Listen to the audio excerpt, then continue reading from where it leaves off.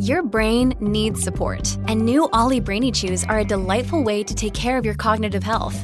Made with scientifically backed ingredients like Thai ginger, L-theanine, and caffeine, Brainy Chews support healthy brain function and help you find your focus, stay chill, or get energized. Be kind to your mind and get these nootropic chews at ollie.com. That's OLLY.com. These statements have not been evaluated by the Food and Drug Administration. This product is not intended to diagnose, treat, cure, or prevent any disease.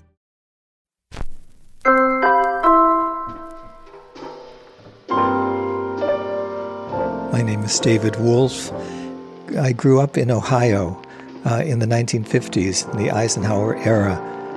I remember thinking that when I saw the Wizard of Oz movie, that had been filmed in my own backyard with the scarecrow and the corn and the flowers and things. And then as the developers came, evil men, they turned the whole thing into a black and white sepia-colored movie, just like in The Wizard of Oz before the tornado. And we had plenty of tornadoes in Ohio, so I often got confused about reality and movies. I'm still often confused. I had a cousin, Lois, who was 8 years older than I, and she had a superlative collection of paper dolls. And whenever I would go visit her, which I did as often as possible, I would beg to play with the paper dolls. And it was great fun to dress them up and prop them up against the furniture and stuff and pretend they were going shopping or to the movies, you know. I was a terribly odd little boy. Could you have had like an actual doll? I don't think I could have. I wouldn't have dared to ask for one. The only sissies had dolls. Bad enough I had paper dolls. Paper dolls could be a secret. In my chest of drawers in my bedroom, underneath my socks.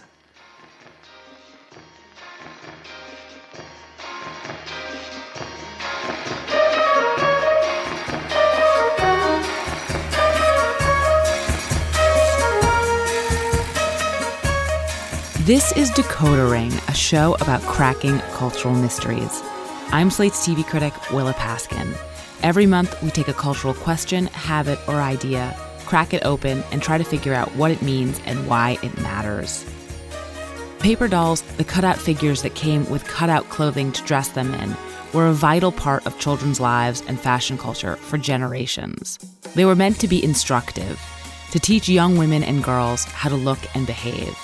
But paper dolls have been used in all sorts of ways by all sorts of people they weren't necessarily intended for. Today's story is about the relationship one man still has with paper dolls, which may be old-fashioned, but are not as old-fashioned as you might think. It's about the connection between paper dolls, fashion, creativity, nostalgia, and queerness. Today, who still plays with paper dolls?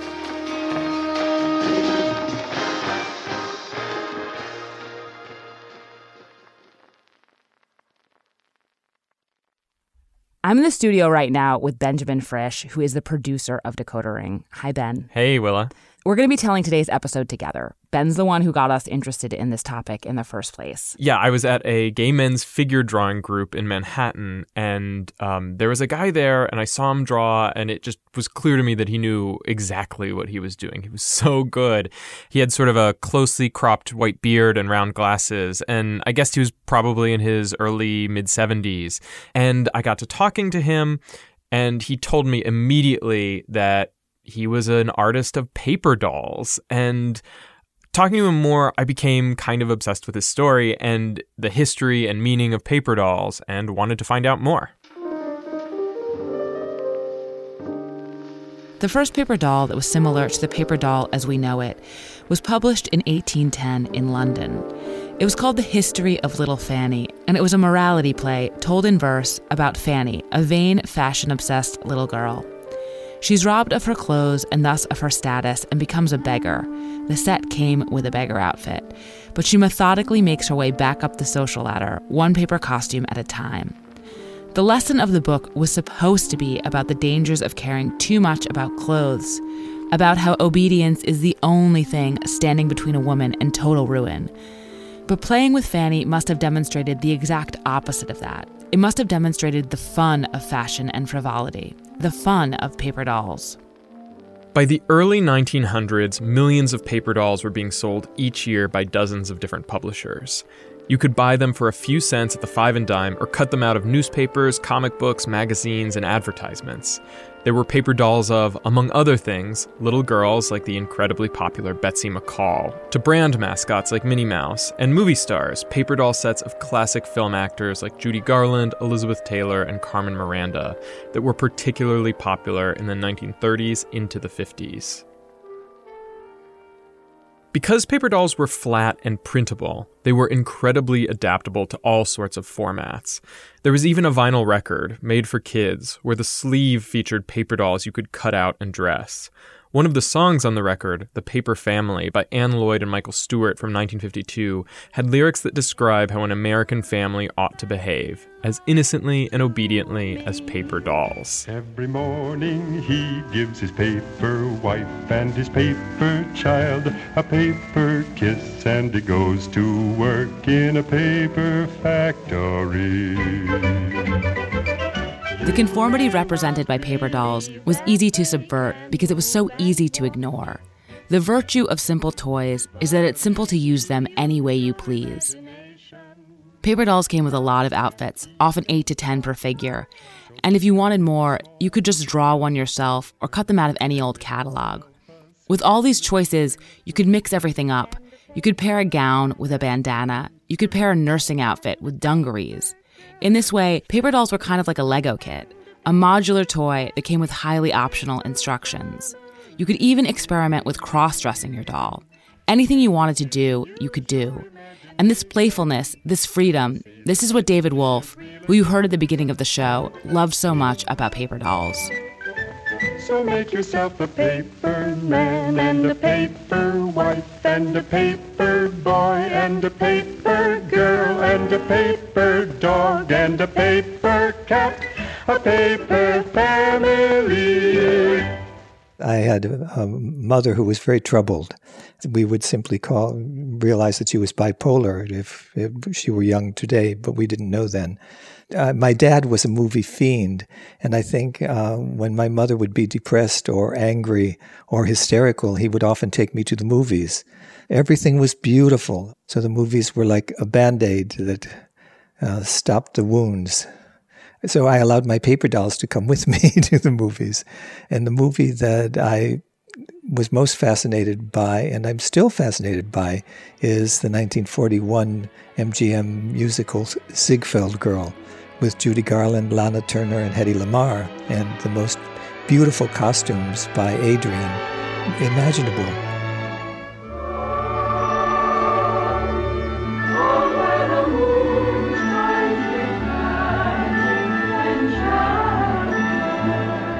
And I used to dress them up in the costumes from the movie, because have you ever seen the movie? Where they come down the stairway. So I would put them all on the stairway in their outfits, and then sing to them the song from Ziegfeld Girl, Just Pretend. I want to take you away from the crowd and have you all to myself. I was 8 years old when my brother was born. And I can remember when he was brought home from the hospital, my mother came over and handed him to me and said, "Here's your little brother. You must always take care of him." So I did. He was a sickly child, and he needed a lot of care and a lot of attention. And my parents weren't very good parents in that way. So I chose to take care of him more than I would have if he'd been a healthy child, probably. And so I taught him to draw and paint when he was very, very little. And he was very, very gifted artist. I used to, every Christmas, give him a paper doll of the way my sister looked the previous year, and pieces from her wardrobe. They were his favorite present always. My sister was the family boy. She played football beautifully while I was playing paper dolls. Much to the consternation of my father, of course. I didn't fit the mold, and in 1950s Ohio, if you didn't fit the mold, you might as well be dead. I went as Carmen Miranda for Halloween 6 years in a row when I was 5 years old. And nobody blinked. Everybody just thought it was adorable that I wanted to be Carmen Miranda. They never saw the hidden meaning. Every potentially gay young person, was beaten up and stuffed in lockers in my high school. Nobody in Ohio discussed homosexuality. They didn't even discuss straight sex. When you're called a name and you don't even know what that name means, it becomes a very confusing issue. How can you be something that doesn't exist? Certainly if there had been a gay nightclub, first of all, they would have burned it down and lynched the owners. But I think maybe I might have had a hint.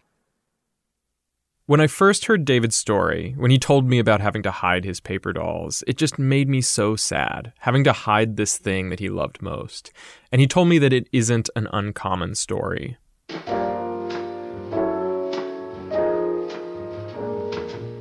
In the world of paper doll publishing, there's several gay men with similar stories to David.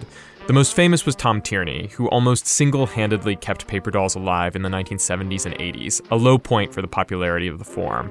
He created more than 400 paper doll books, including one of the Pope, and even some adult ones featuring drag queens, leather-clad bikers, not your typical paper doll fare. But references to paper dolls show up in other parts of gay culture too. The most fascinating connection I came across is also the most mysterious. It's the Paper Doll, sometimes called the Paper Doll Club, and it was a gay bar in San Francisco, or at least a kind of proto-gay bar, which was in operation by at least 1945, probably earlier than that, which is incredibly early for an openly gay space. Unfortunately, there's so much we don't know about the Paper Doll, because like a lot of gay history, nobody wrote it down. Supposedly, their Halloween parties were legendary. Drag queens would come from as far away as New York to compete in the best costume contest.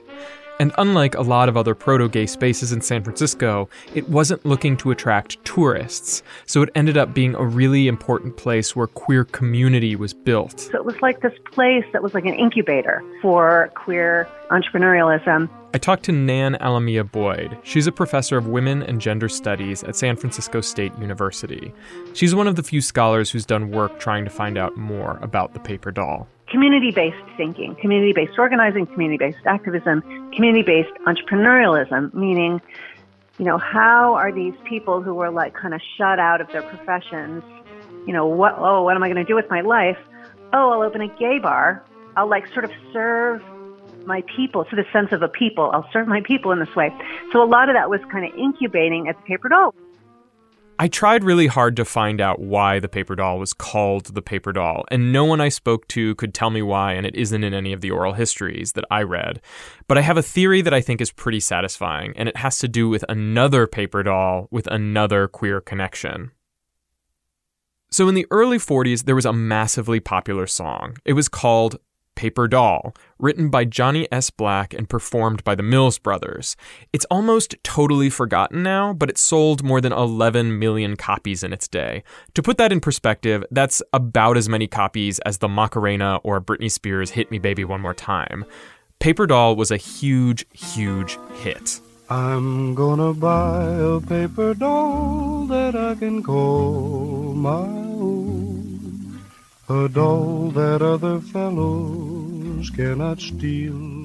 The song was released in 1942 and peaked at number 1 on the Billboard singles chart in 1943 into 1944. And so it would have been everywhere right around the time the Paper Doll was opening.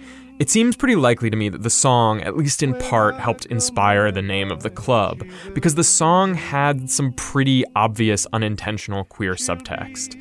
Besides the oddness of a group of men singing about wanting a paper doll, there's this line in particular. And then the flirty, flirty guys with their flirty, flirty eyes will have to flirt with dollies that are real.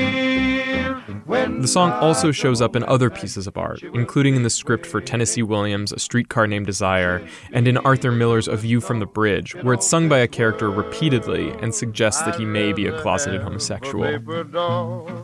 To call my own, then have a fickle-minded real life girl.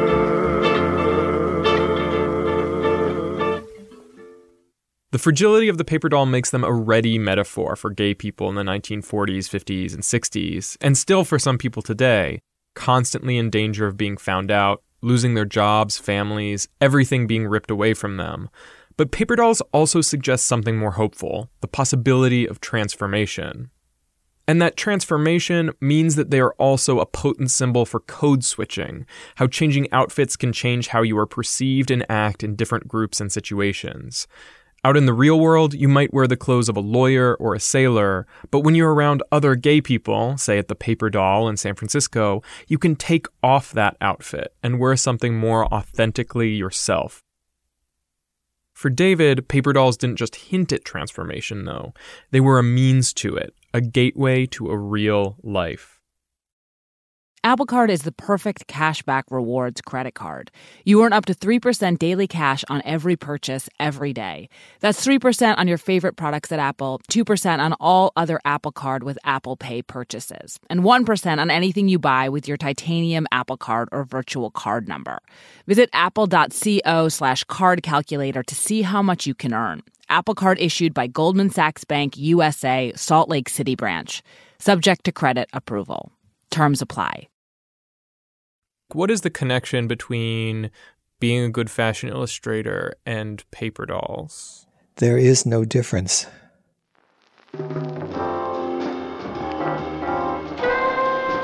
Paper dolls are almost always illustrated. In the 1950s and earlier, this was because printing photographs was expensive and laborious, which is why fashion magazines and advertisements during this era used illustrations too. All the things David had learned drawing paper dolls for his brother translated directly to drawing fashion illustrations. And so as a young man, that's what he got a job doing, working as an illustrator at a local chain of department stores. He loved it. It seemed like he was settling in Ohio. He even got married. Her name was Sheila, and she was British. She was in Ashtabula, Ohio, because she came to America with the circus.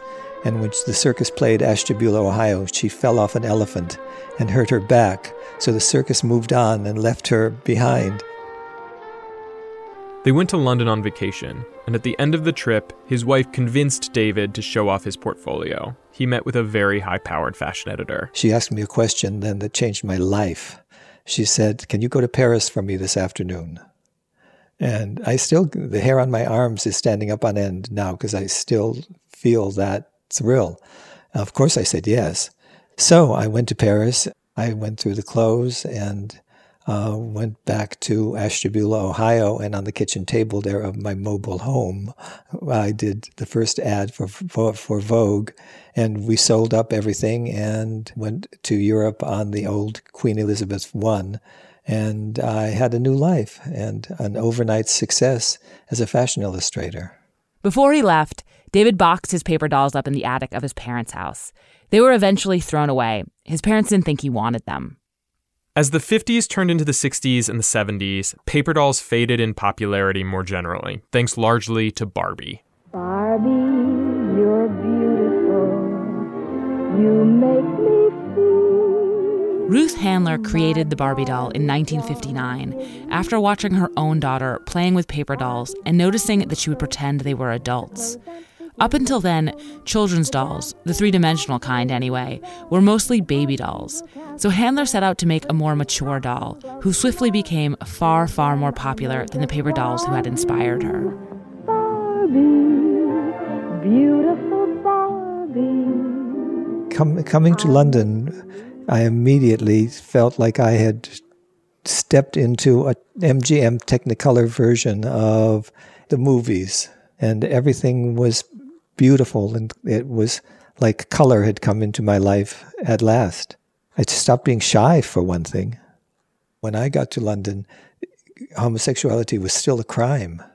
The world was so full of gay men who were married, And so there were dinner parties and things, all very, very much, well-behaved and English, But then after the dinner party, the next day, you might meet someone that you met at the dinner party and for tea, for sexual fun and games.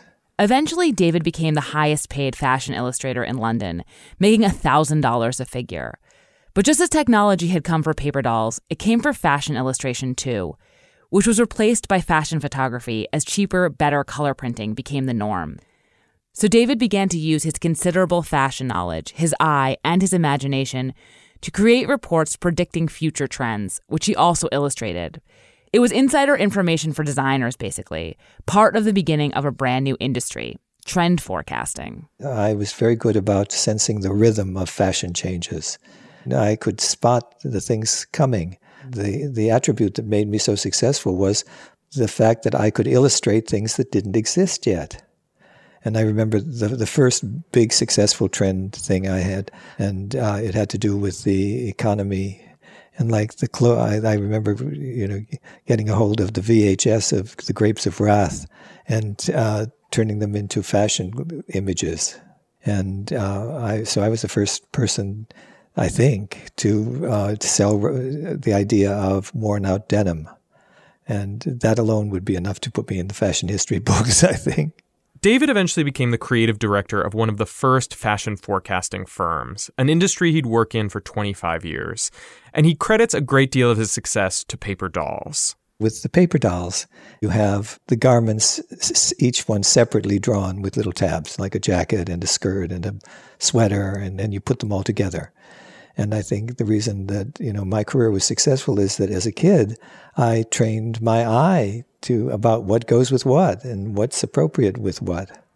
So I was doing the same thing in real life that I had been doing with paper. David had a very successful career, to put it modestly. Meanwhile, David's brother's life was more troubled. My brother, I saw him, he came to England and vacationed with us a couple times. He always had little jobs. He was like a walking gay cliche. He was a hairdresser. He worked in a florist and troubled. He tried suicide a couple times. He had a serious alcohol problem as well. And then got mixed up with this therapist who was leading the craze for bringing back memories. And he convinced my brother that he'd been abused by my parents. And I tried to convince him that he was wrong. And he said that he had a scar on his forehead from where my mother had hit him with a baseball bat. And I know the scar on his forehead came from falling down the porch steps when I was supposed to be watching him. So it was something that had made a big impression on me. And I knew that he was being conned. So I was horrified, and so I didn't hear from him for 15 years, I think it was. Eventually, David would separate from his wife and live more openly as gay and move back to the United States. At some point, he began to think about retirement and paper dolls again. He missed glamour and elegance and beauty, all the things that his paper dolls had, and all the things that he thought contemporary fashion had lost. Fashion was becoming grotesque. I mean, it's no challenge to say, okay, I'm putting combat boots with a bridal gown, and calling it fashion. In the 1970s and 80s, paper doll publishing had fallen on hard times. The business picked up a bit in the 90s. Disney, for example, had paper doll tie-ins for its early 90s animated movies. But the most recognizable paper doll of the 90s wasn't really a paper doll at all. It was a novelty item, the Dress Me Up David, a fridge magnet of Michelangelo's David that came with various magnetic outfits. Heading into the aughts, the growth industry for paper dolls was less as toys for kids and more as collectibles for adults, who were buying vintage sets or new sets created by paper doll artists to keep, pristine, and not to play with at all. In 2005, David found himself in Chicago and by chance ended up at an auction with a friend. To my great surprise, they said, all right, this afternoon we're going to sell the paper dolls. And I couldn't believe what I was seeing because I was seeing my my childhood flash in front of my eyes. There was Carmen Miranda paper dolls. There was the Ziegfeld Girl paper dolls and everything. I literally bought everything that I remembered my cousin Lois owning. This is from 1942, I think. Carmen Miranda paper dolls and costumes. And it cost 15 cents. I think I paid several hundred for it. But it's stunning. And at that auction, I met paper doll collectors and artists. And it never occurred to me, to see if paper dolls still existed. David got involved in the small but very passionate paper doll community. He started illustrating again, paper dolls this time. And if you look at his paper dolls, they don't look like his fashion illustrations from the 60s or 70s. They're lushly illustrated in gouache, an opaque watercolor you see in a lot of mid-century illustration, and soft-colored pencils. They look just like the celebrity paper dolls he grew up with. Thank you for listening to Decoder Ring, Slate's podcast about cracking cultural mysteries. You can hear new stories ad-free every week on Amazon Music, where you can find Decoder Ring and all your Slate favorites without the ads.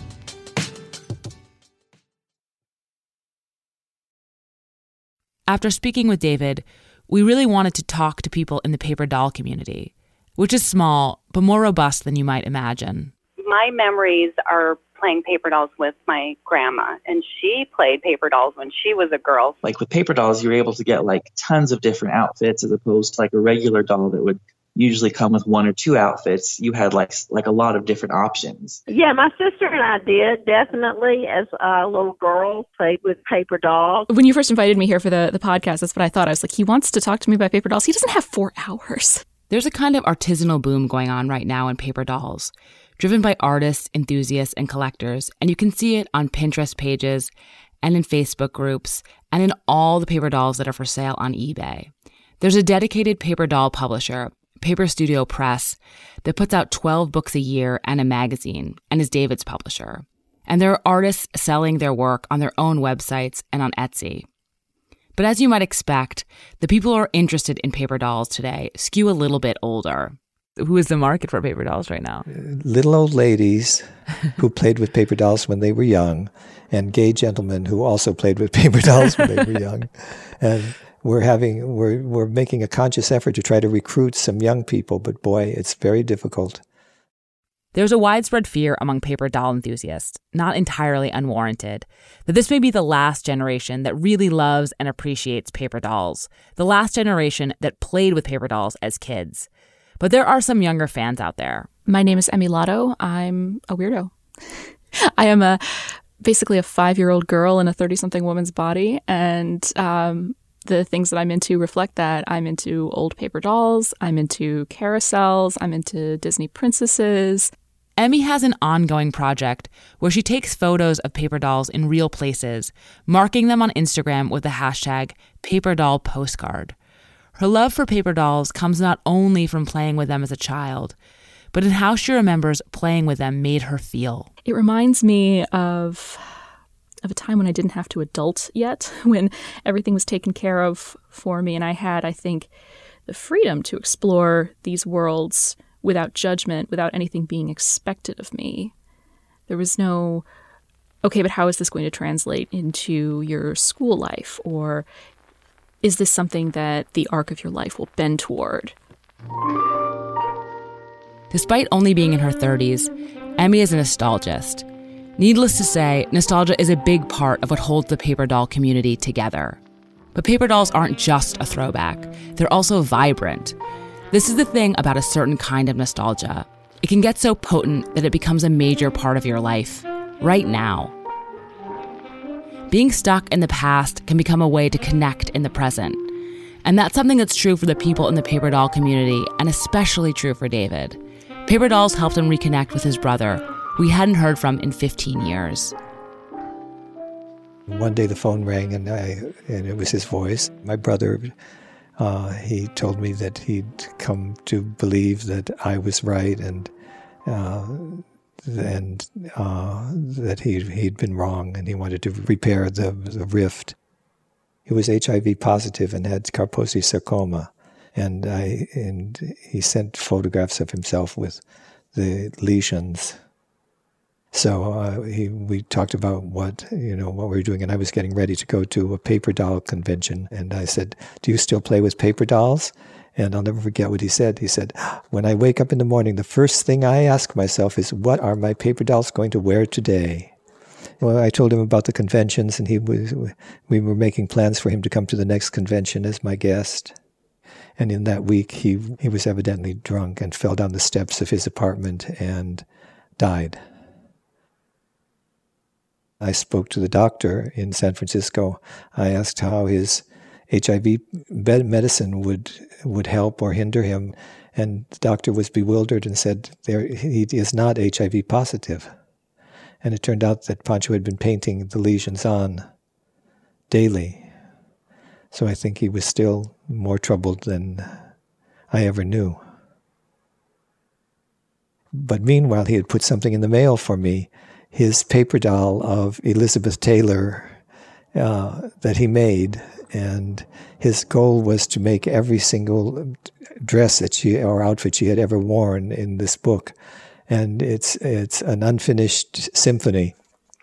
Here's my brother Pancho's Elizabeth Taylor book. It's Braintree County, Suddenly Last Summer, Cleopatra, who has real gold foil. And this one, Father of the Bride, bridal gown with lace and pearls glued on. Oh, this one has real feathers. This Sweet Bird of Youth. Oh, God. Isn't that great? A chinchilla trim with a rhinestone heart. You can tell this he was working on the book. He got more and more carried away. But his idea was he was going to do this entire book and present it to her. I was supposed to look at it and bring it to the meeting and give it back to him to work on some more. It was really sad. I took it to the next paper doll convention, and it won a blue ribbon as the People's Choice of the best display. So that's what I have to remember him by.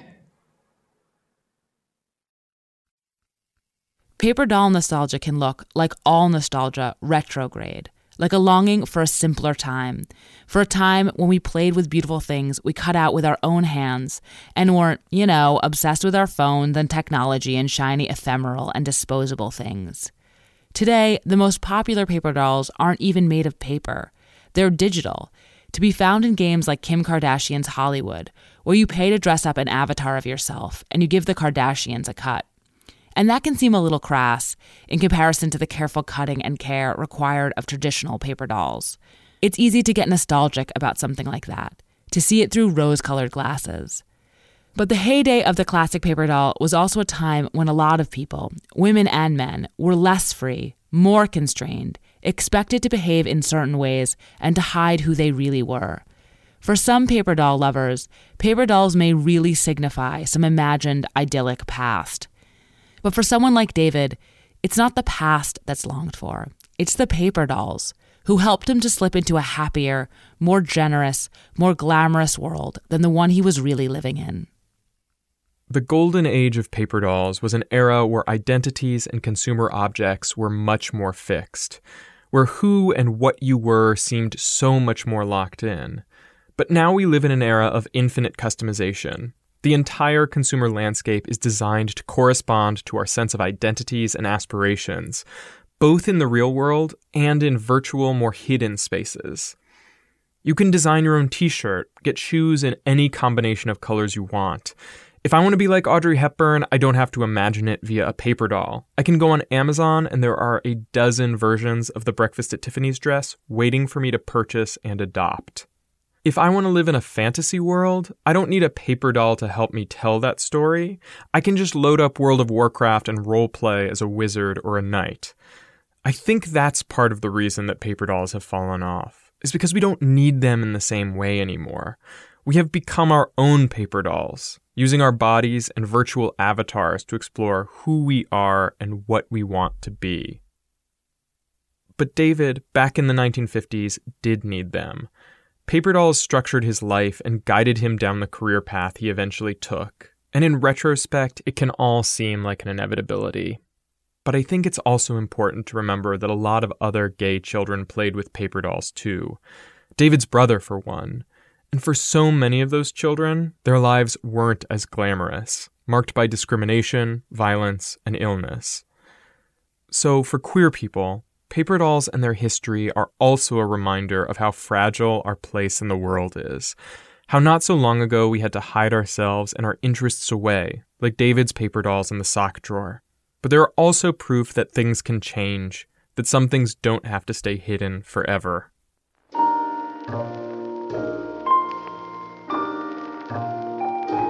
David is retired now. He lives on the West Coast, spending his free time on personal projects. I go to the gym every other day. I spend a lot of time happily chatting with my husband. I work on my paper doll projects about 4 or 5 hours a day. I'm just having so much fun. And I really created a bubble that I've lived in my whole life. And now it's more of a bubble than ever. And I feel that every day when I'm painting paper dolls, I've gone to an imaginary place that I call Paper Dollywood, where everything is beautiful and everyone is kind and gentle. And the world and fashion have charm and grace.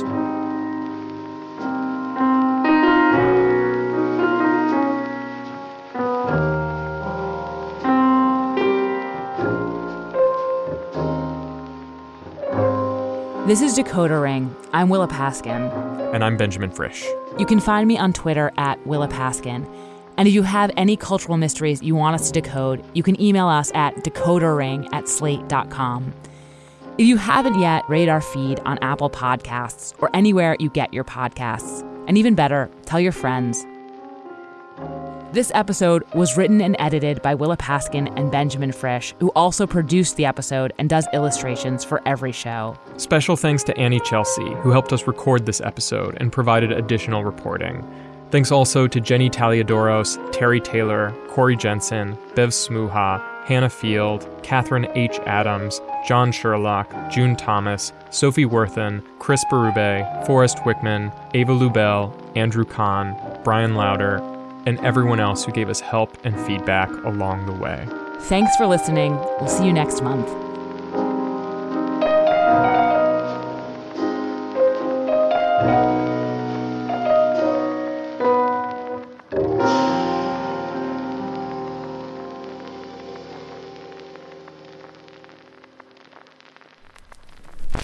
It's time for today's Lucky Land horoscope with Victoria Cash. Life's gotten mundane, so shake up the daily routine and be adventurous with a trip to Lucky Land. You know what they say, your chance to win starts with a spin.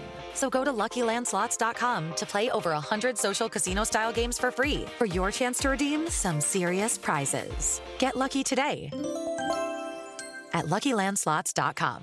Available to players in the U.S., excluding Washington and Michigan. No purchase necessary. VGW Group. Void where prohibited by law. 18+. Terms and conditions apply.